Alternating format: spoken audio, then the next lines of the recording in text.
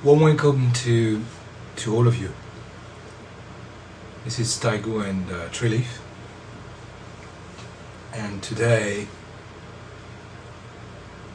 I like to get hold of what Dogen writes in Shobogenzo Jisho Sanmai.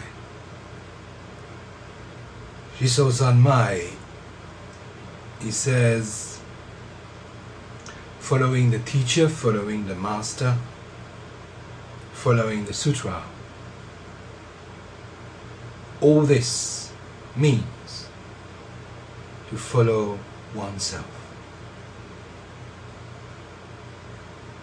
The sutras are an expression of yourself. The master is your master. When you travel far and wide to meet with masters, that means that you travel far and wide to meet with yourself. When you pick 100 weeds, you are picking up yourself and picking out yourself 100 times. And when you climb 10,000 trees, you are climbing yourself 10,000 times. Understand that when you practice in this way, you are practicing yourself. Practicing and understanding thus, you will let go of yourself and get a real taste of yourself for the first time.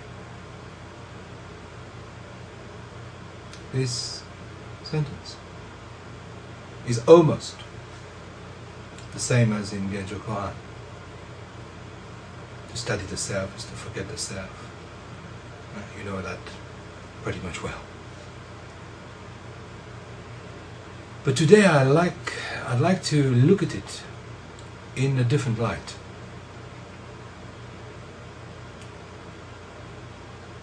Zen somehow is popular in the West these days. The seed has been planted, and what we can see all around is a great variety of styles, of ways, of flavors. And nothing could make me sing, nothing could make me more happy than to witness this variety. You see, like the very good old Kodo, Sawaki Kodo, I'm very cautious with institutions. As soon as you've got a body of people, teachers, trying to establish rules, fix things, you kill it. It happened to the Roman Church, of course, and it even happened to Heiji. 2 generations after Dogen, the whole thing fell into a huge chaos.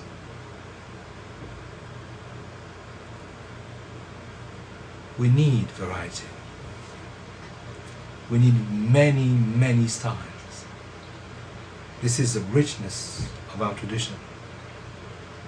So some might just very much go into the monastic thing, and some other very,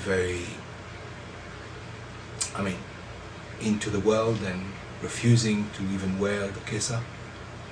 Some may think neither monastic nor lay people, a bit like here in Treeleaf, priest and non-priest. But that variety is precious.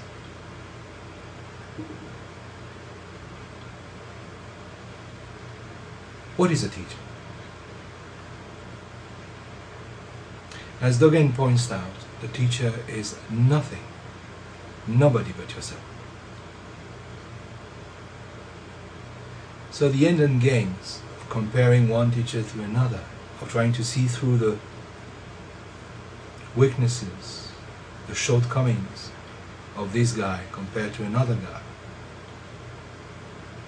It's good exercise if you think that you are looking at yourself. Of course, pick up any teacher. I mean, we are basically 40. We're not perfect. Far from it. We can have moods, tempers.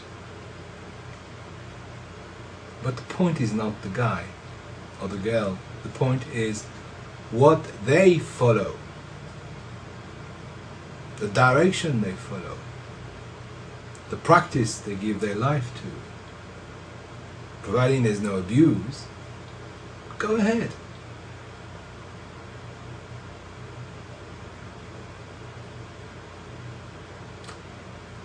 The point I want to make is that the magic belief that somehow the teachings, the sutra, the practice might get you somewhere, somehow different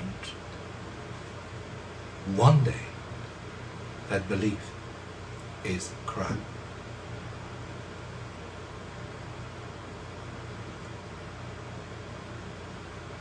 The sole purpose of the teachings, the sole purpose of the sutra, the sole purpose of this practice is to make you realize in your flesh, in your bones, in your marrow, that you are one. Originally one with the undivided reality. So sutras, as well as practice, as well as rituals or non-rituals, are natural expressions of this original faith.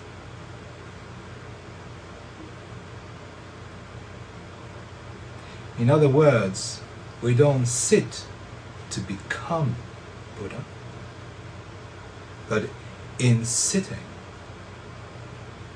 we let Buddha be. So, there's room for Zen with a punk flavor. Great.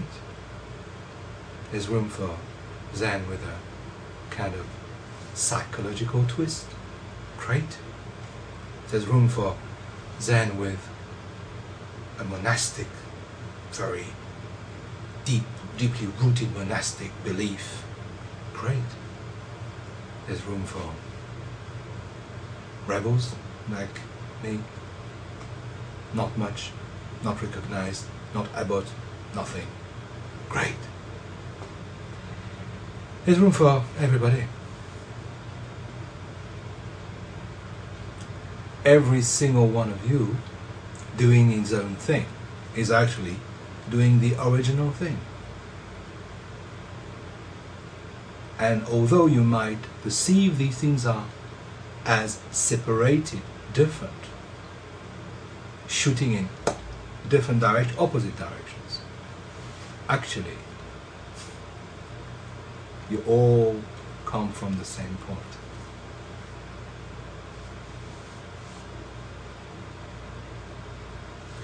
Now it's an important aspect that everybody should look at. You know, every so often I look at the temptation, I should call it, of Western communities to not only to ground their practice, but to make it safe through giving it a very rigid form, a body of rules, creating trainings, monasteries, stuff. And that, in my clouded eyes, is the first step that will eventually put the Dharma at risk.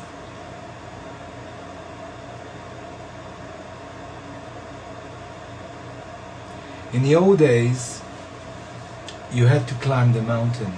In the old days, once the mountain was open, you had to sit as an abbot, create a community, attract students from afar, and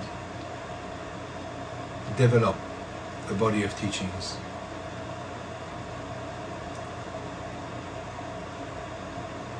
I think today we need to be able to communicate with each other, to rub against each other in a non-conflicting way.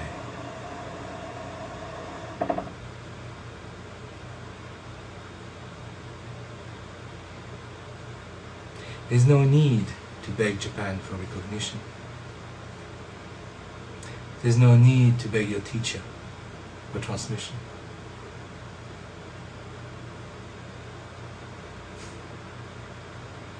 I will leave you with what a great woman philosopher, French, used to say.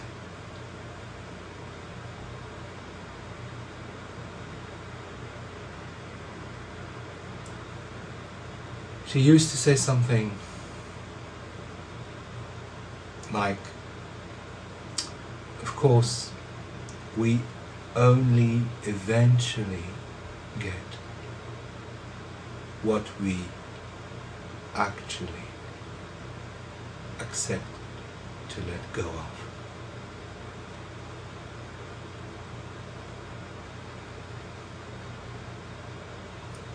As we give up things, they become real.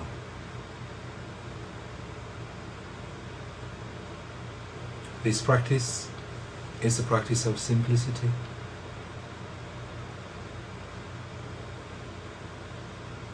As we give up our belief systems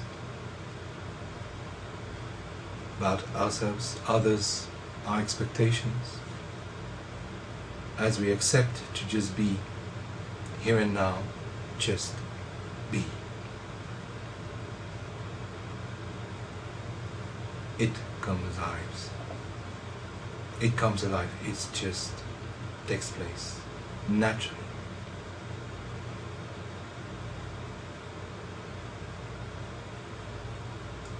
So, meeting the teacher, cooking the dishes, washing the dishes, going to work, picking up the weeds, or going to the marketplace. You are always with your teacher, the only teacher.